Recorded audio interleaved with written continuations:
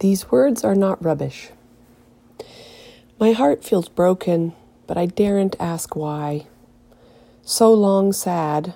Okay, it was only a few weeks, but still torturizing. And I don't want to go back just to look around at the wreckage. But writing only says what is now, and so here I'm scared to hear how I am.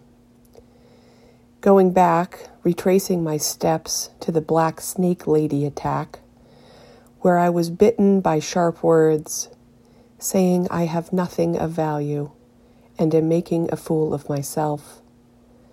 And some will think so, but if I am among them, I am finished. For if I believe what words I or God put in my mouth are rubbish, then why would I bother? But these words are not rubbish, and so I pull myself back out of the bin where she told me to go, and I did, and I'm washing off under the poetry spigot, coming clean again.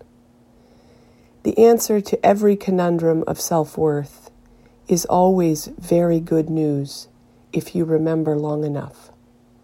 And so I have, and this day looks better already.